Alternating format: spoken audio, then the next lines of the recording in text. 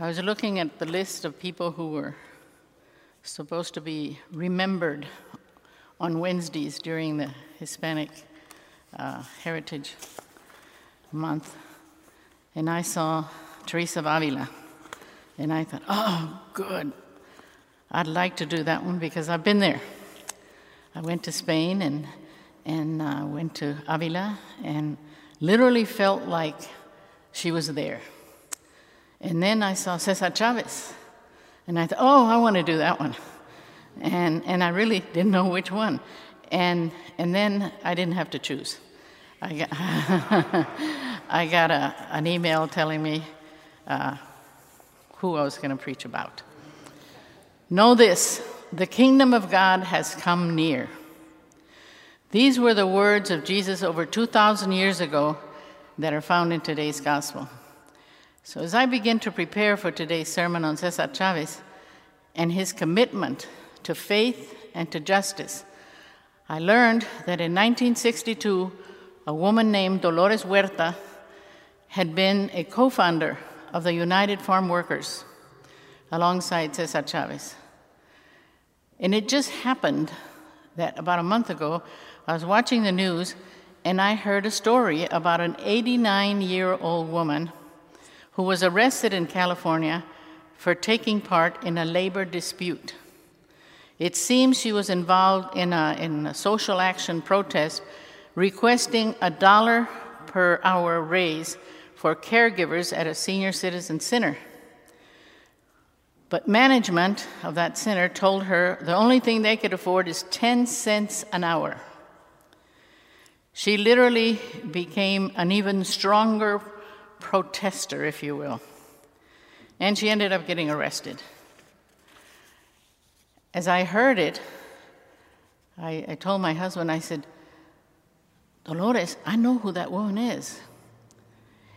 As it turned out, this 89-year-old woman was the same Dolores Huerta that co-founded the United Farm Workers Union in 1962.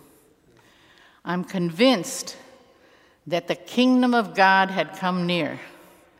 Back then, with the work of the migrant workers, and perhaps today, through the work of a woman, an 89-year-old woman named Dolores Huerta. And she is still doing, she's still working, she's still involved for justice for unpaid workers in nursing homes for the elderly in California. What if the kingdom of God has come near again and we're still missing it? My first encounter with United Farm Workers was in San Antonio, Texas, in the late 80s. I was assigned to a mission in the Diocese of West Texas, Santa Fe Church, where we opened our doors, working with the Texas Migrant Council to provide education for children of farm workers during the season that they would be in our geographic area. Sometimes I believe that those children were literally the kingdom of God that had come near to us. I also acquired a video at that time, and I still have it, The Wrath of Grapes. I showed it to the congregation. We viewed it several times and had many discussions about the plight of farm workers.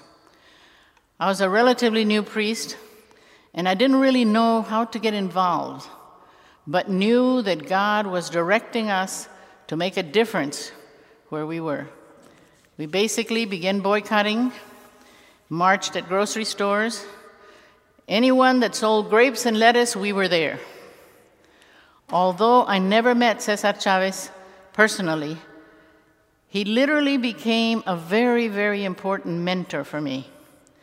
Through his tireless leadership, he made the nation aware of the struggles of farm workers for better pay and for safer working conditions.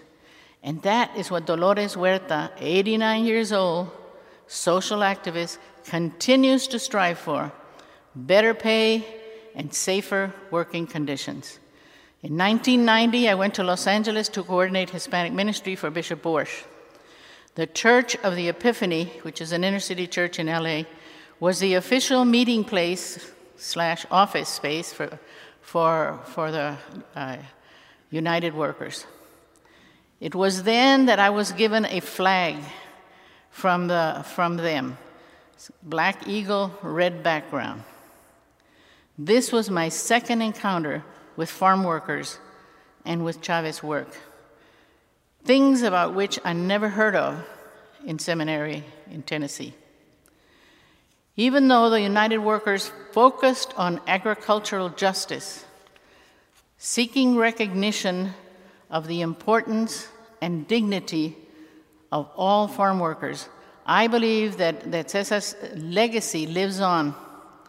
As he studied about the plague of pesticides on our land and on our food, he realized that the evil caused by these pesticides literally threatened to choke out the life of all people, not just the farm workers, and the life system that supports all of us.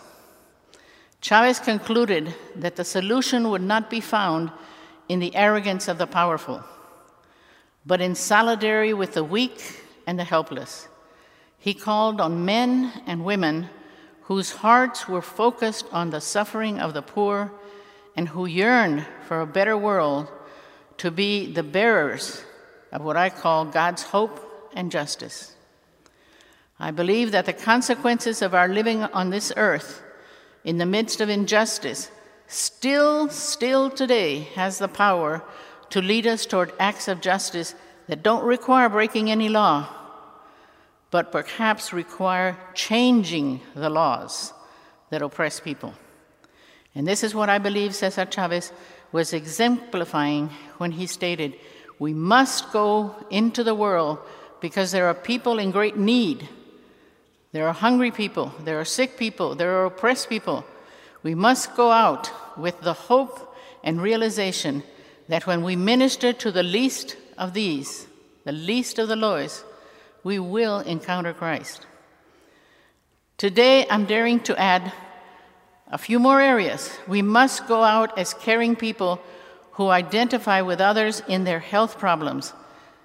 And then I was thinking about, just this morning I heard 18 people have died from vaping. I would dare to call that medical justice if we get involved. Cesar Chavez followed the call of God that led him to what I call agricultural justice. But it was more than that. It was literally environmental justice, if we consider the pesticides that were used. And it was economic justice, if we consider the financial gain of the growers at the expense of the farm workers. What if today,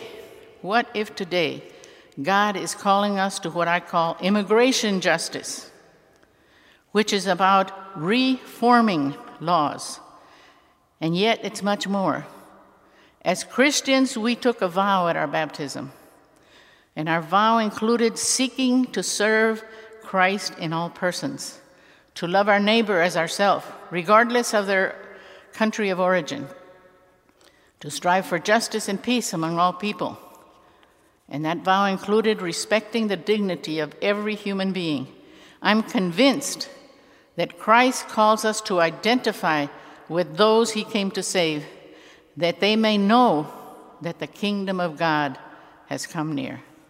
There are times when I can say that I really believe that the presence of the many thousands of immigrants, whether they're here legally or illegally, that the thousands of homeless people living on the streets in Arizona alone, 40 to 50,000, and bringing it closer to home. I was reading that as of January of 2018, almost 10,000 in this city are experiencing homelessness.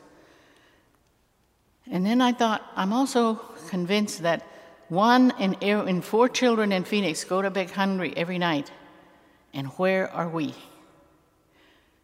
These are times when I can say that I'm convinced that perhaps the kingdom of God has come near, and we're missing it.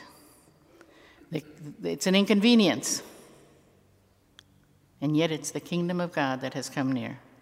The kingdom of God comes near us daily through the oppressed, and inasmuch as we respond to the least of these, we're truly responding to Christ.